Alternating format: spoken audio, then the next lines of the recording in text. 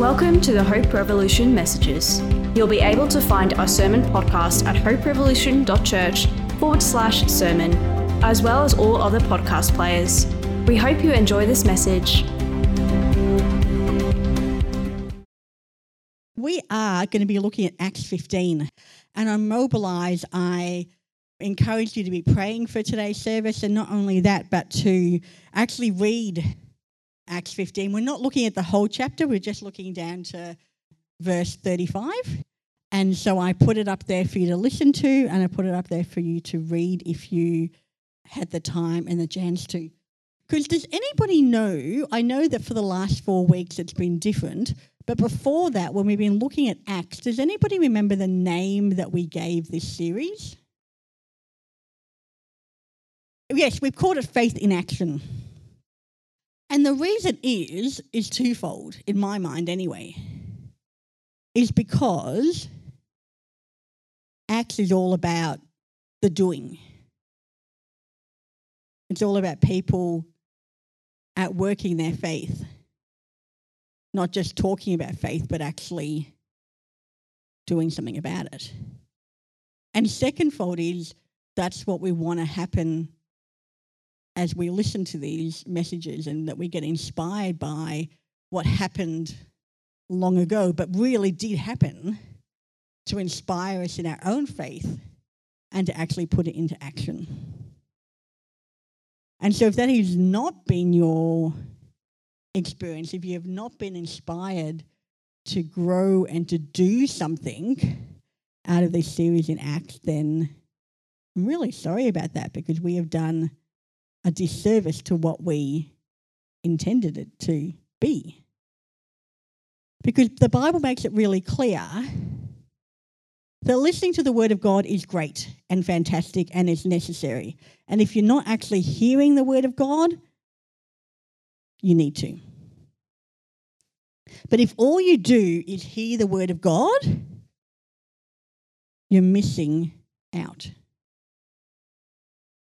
Not only are you missing out because the Bible says that we shouldn't just be hearers of the word, we should be doers of it, but you're missing out because it is life-changing for us. But it is not life-changing when you just hear something.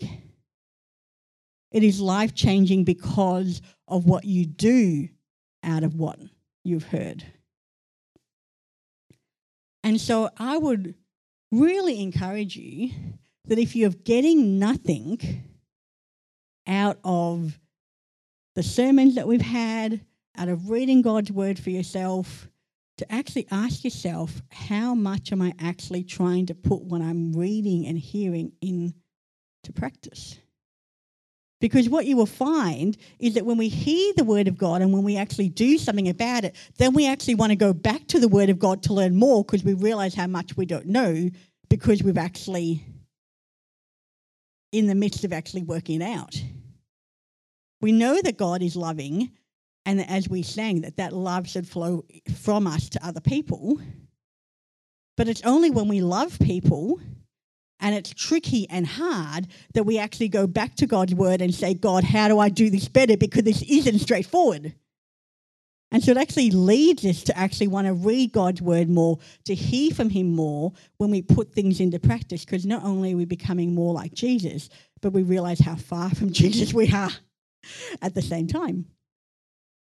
And I learned a long time ago, there's a book called The 7 Laws of the Learner. Can't remember right now who wrote it. But one of the laws is, it is the person doing the teaching's job to help the people understand and learn. So if you're tuning out and falling asleep and not paying attention, well, that's on you. But if you're paying attention and you still don't learn and understand, then that's on me. And the sad thing is that I learned a number of years ago, doesn't matter how long you have been reading God's word, it is still life-changing, because we never are going to be fully who Jesus is. So there's always things for us to learn, always things for us to grow. But the great thing is we are not meant to do it alone. There is my own responsibility for my relationship, but there's a collective that actually helps us in the way that we grow. And you may think that all of this has nothing to do with Acts 15, but it actually has everything to do with Acts 15. Because for those of you who read or listened to Acts 15, you will know that Acts 15, the title of it in most Bibles is the Council of Jerusalem. And if you've ever read Acts before or know a bit of the history of the church, this is such a significant thing that happened in the life of Christians. And looking around the room, and I don't know everybody's nationality, but unless there is a Jewish person here, this is so significant for us. Is there anybody who has any Jewish relatives in their background or are Jewish themselves? No. So that means if this did not happen, we would be living a very different life. Because what happened here is, and as we know from other places in Acts, that Peter had a vision from God that said, hey, what I've made clean, don't you make unclean. So go to Cornelius' house, who's a Gentile, and share the gospel with him.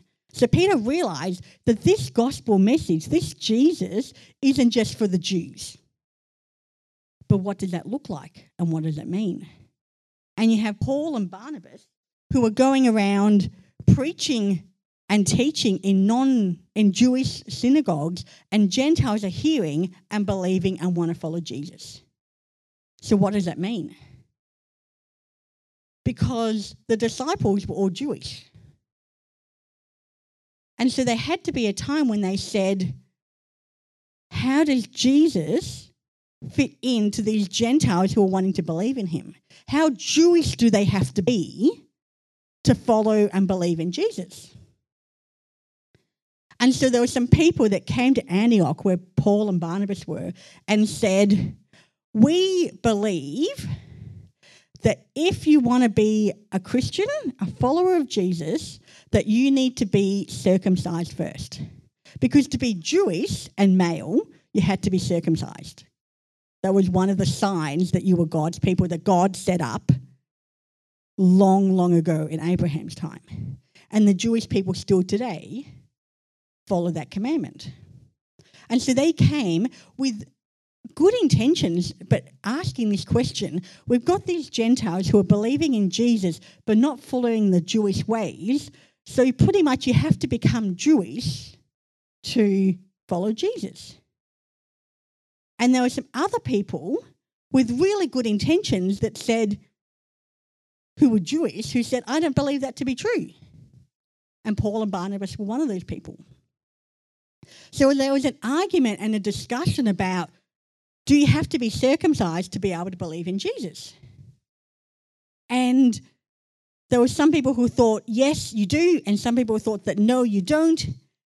And unfortunately, there was nothing in the Old Testament to tell them either way. And doesn't that frustrate you about the Bible sometimes? That you've got to make a decision, you want to do it God's way, but it doesn't clearly say, this is the way you should date someone. This is the way that you should do this. This is the job you should take.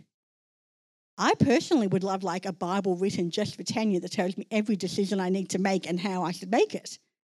Wouldn't that be easier? And it frustrates me that Luke finished writing Acts when he did. Luke is the person who wrote Acts, because I wanted to have an understanding of where Paul went after Acts was finished. But we don't know, well, we know that but you've got to do all this study and look at different books to work out where he went.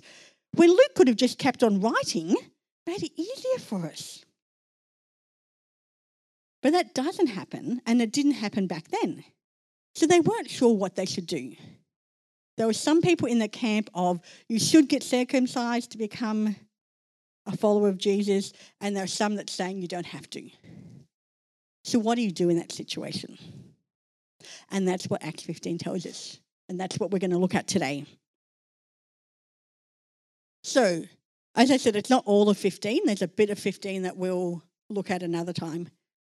But the first thing they did is that Paul and Barnabas were appointed, along with some other believers, to go up to Jerusalem to see the apostles and elders about this question. The church sent them on the way. So instead of just arguing and splitting and saying, I'm just going to believe what I believe and you're just going to believe what you believe, they went, let's actually go seek some counsel here. Let's go see the elders, the apostles. Let's get some wisdom. And so we collectively are going to send Paul and Barnabas and some others to go find out what the conclusion of this dilemma is, because we can't work it out among ourselves. Then we find the apostles and elders met to consider the question. So they get asked, do you have to be circumcised and follow Jesus? And it wasn't just a simple, oh yes, let's go to this verse and this is exactly the answer. They met together to consider, what is the way to do things here? How does this have to outwork itself? What does God actually want in this case? And then after much discussion, which unfortunately, again, Luke doesn't tell us what the discussion is. I'm like, give me some detail. Come on. Wouldn't it be great to be able to go, oh, this was like the different points they came up with, but we mustn't need to know that because it's not there. Peter got up and addressed them. And Peter tells his experience and said, you guys have already heard this, but this has been my experience. These Gentiles, this is the Tanya version, not the biblical version, these Gentiles have heard the good news and responded just like we responded, and they weren't circumcised.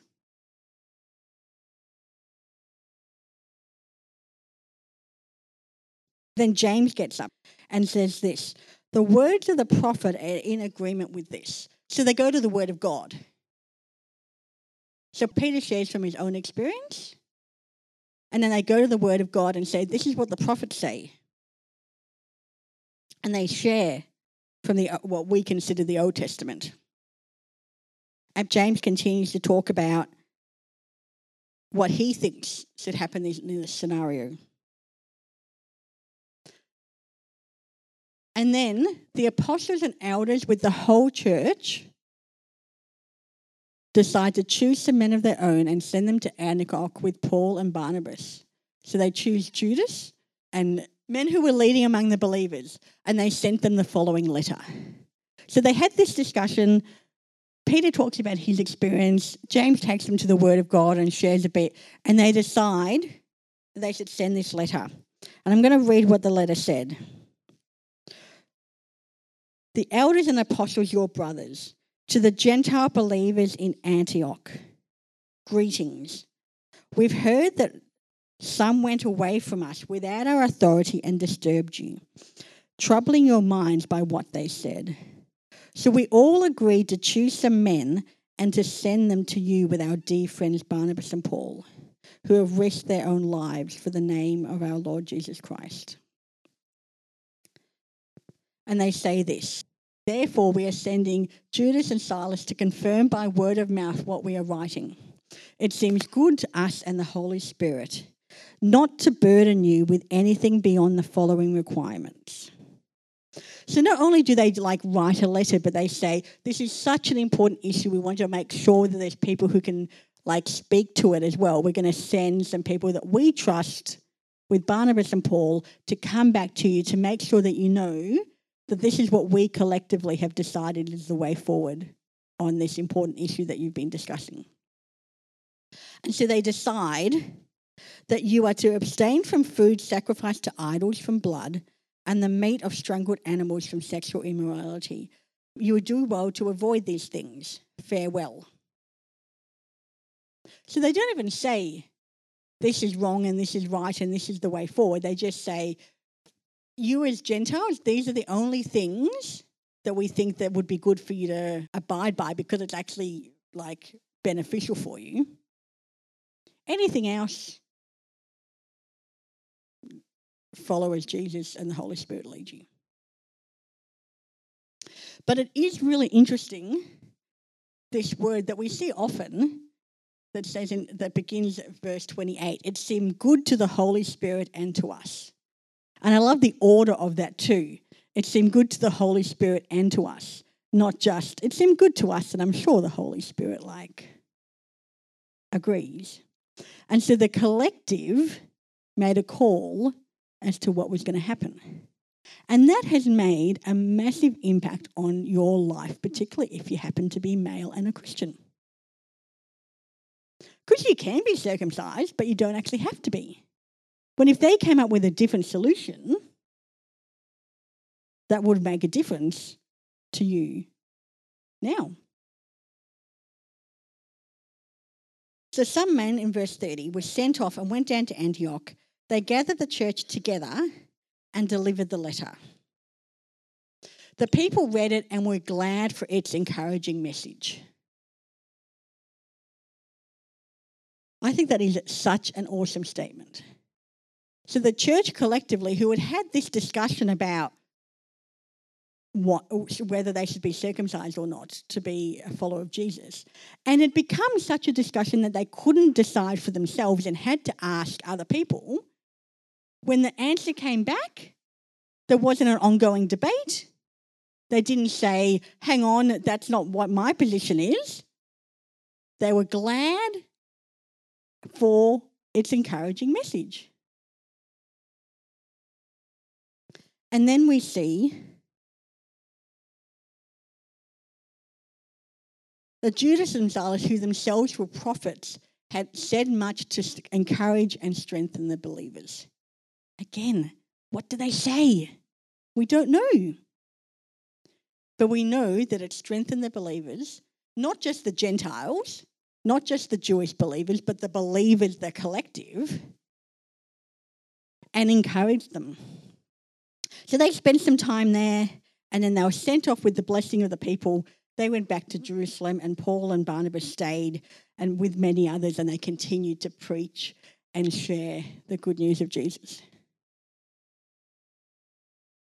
What a great outline of how to do disagreement well.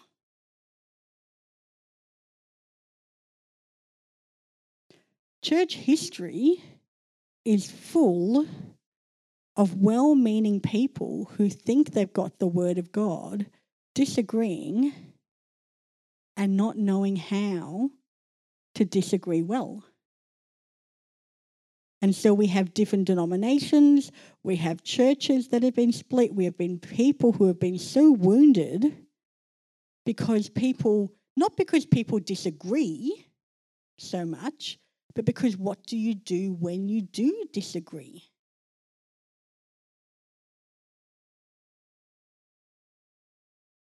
What do you do when you disagree? And there's probably three main things that I think people do if they disagree that are not the best thing to do.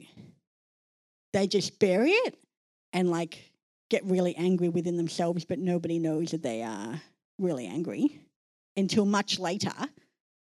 And then they're like, what are you angry about? And they're like, I'm angry about something that happened 3 years ago, but you just never knew about it. Or everybody knows about it straight away, that they are angry and they're not going to back down, and relationships get broken.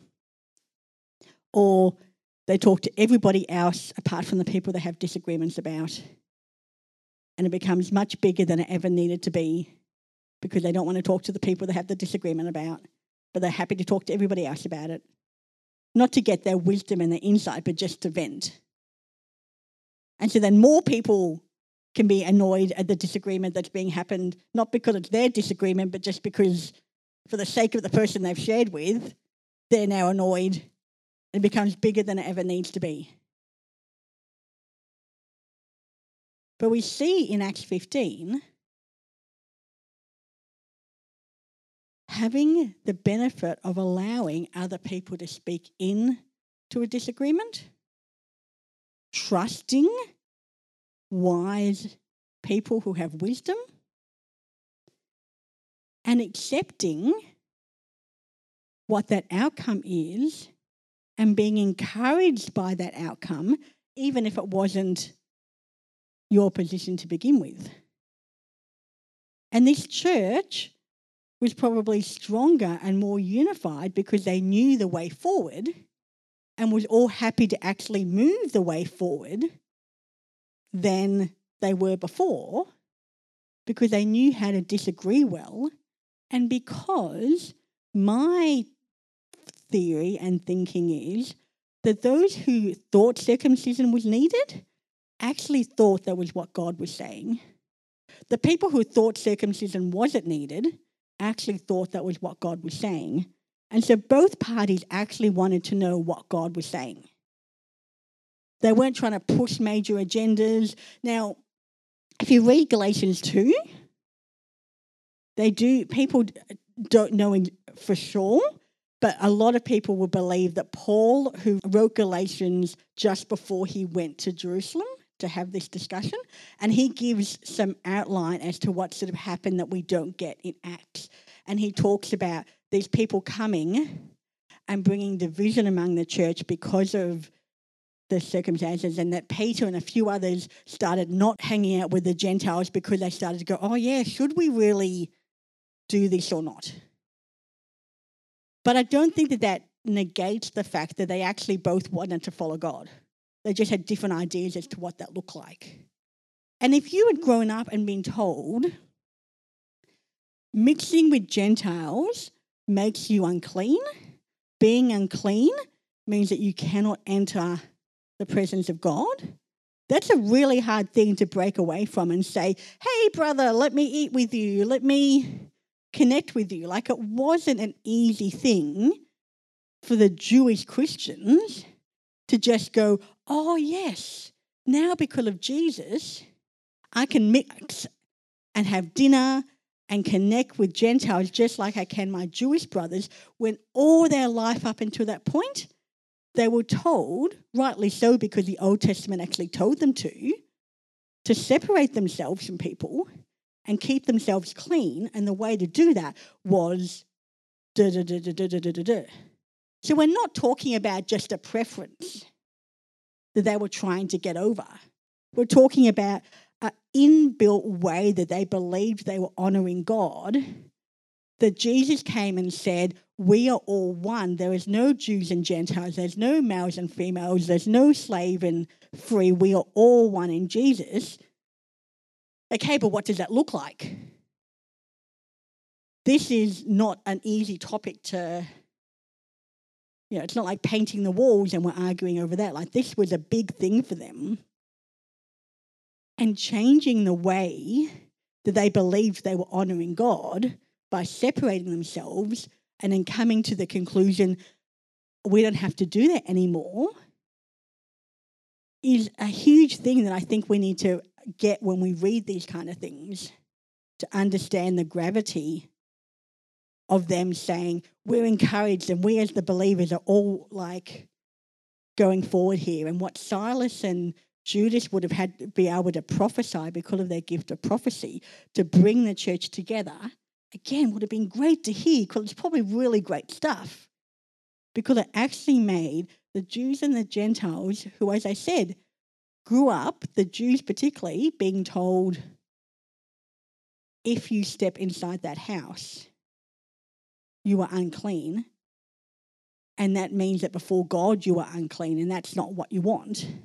To let's have dinner together, let's have meals together, let's be one, is a huge change.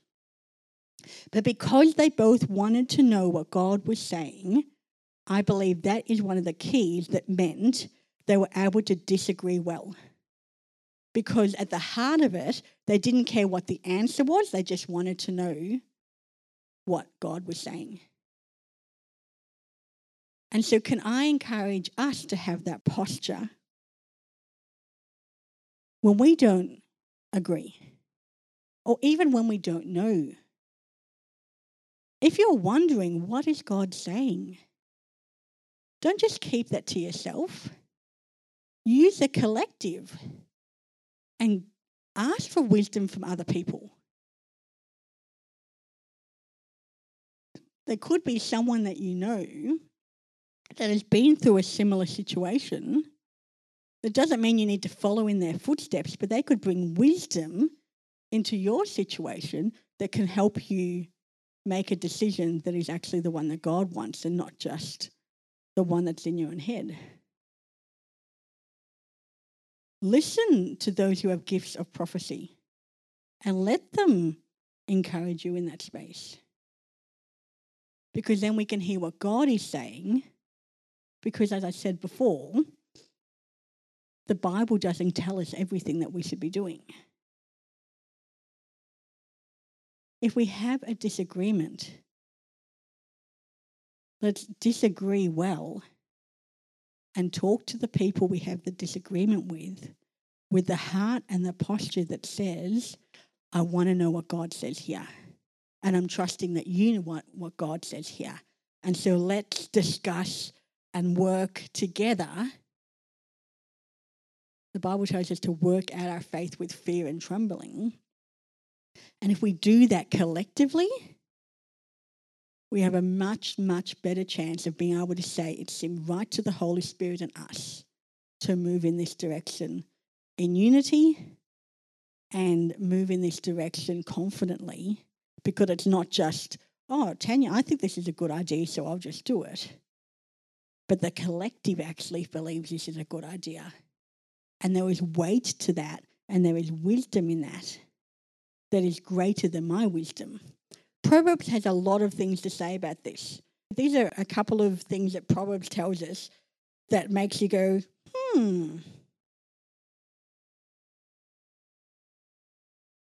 Proverbs 14:12 says, there is a way that seems right to a man, but its end is the way of death. Proverbs 11 says, where there is no guidance, people fall, but in abundance of counselling there is safety. Proverbs 3:7 says, be not wise in your own eyes, but fear the Lord and turn away from evil.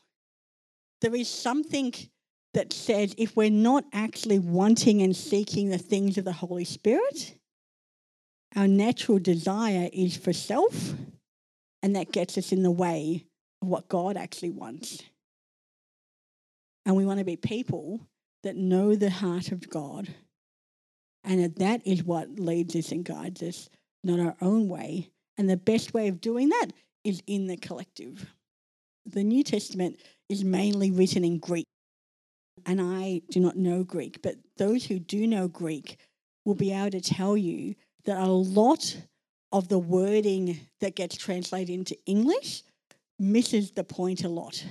And one of the ways it misses the point is in the fact that the Bible can make it seem like it's all about me, when actually the way it's written is an us, we mindset, not a I mindset. But in the Western world, we do make it the most important person in the world, myself. So we can read the Bible and say, it says that God will give me the desires of my heart, and go, fantastic. And not read the rest of the verses and in context, which will give you a better understanding, but we won't go into that. But it actually is a collective that Jesus and God is actually more about than about the individual, which is brilliant because we're never meant to live life alone. And when it comes to the Christian life, if you think that you can do it by yourself, you will find out very quickly that you can't, or be really, really hard. So being able to find people, and it doesn't have to be every Christian, but finding people that you can be vulnerable with, who you actually say, these people know me, and when I ask them a question, their wisdom and their love that they're giving is based on knowledge and not just based on a good idea, is so helpful for us to actually become more who Jesus wants us to be, and to fail well and to disagree well, because it's not just about me and it's not just about you, but it's about the kingdom of God, which is an us thing. And that's what they did in Acts 15. Paul and Barnabas could have just said, this is the way it is, everybody should agree with me, bad luck, move on. And there are times later on, particularly with the authority that Paul gets, that he does say that sometimes to some churches. He writes letters and says, you've asked for my counsel, this is my counsel. this is the way that it should be, because people are seeking his wisdom and counsel. But in this case, we see going to wiser people, because the heart is to actually follow the things of God. They come back and the church is unified with the way forward. And this never gets, this is never a big issue again in the New Testament about should you be circumcised, because it was decided. And so they're able to move forward in confidence because of the steps that they took and the way that they actually handled this disagreement. And so let's be people who care more about what God is saying than us being right. So when we do disagree, let's discuss and do that well in a way that means we actually are unified and move forward and doesn't bring division. Let me pray. God, I really want to thank you that you're a God who does care. You care about the decisions that we make. You care about the life that we live, that you are not a distant God that just says do whatever. And I want to thank you that you gave us the Holy Spirit. You gave us the Holy Spirit to be our teacher, to be our counselor, to be our guide. I want to thank you that you gave us your word that is that double-edged sword that does bring truth and life to us, God. And so I pray, Lord, that we will be people who learn how to disagree well, to learn how to focus on what you're saying and care more about that than our own opinion and our own ways of doing things. And I pray, Lord, that you would just strengthen us as individuals in a church to be unified in the things of yourself. Amen. Thank you so much for listening. If you have any questions or feedback, please email us at hello@hoperevolution.church.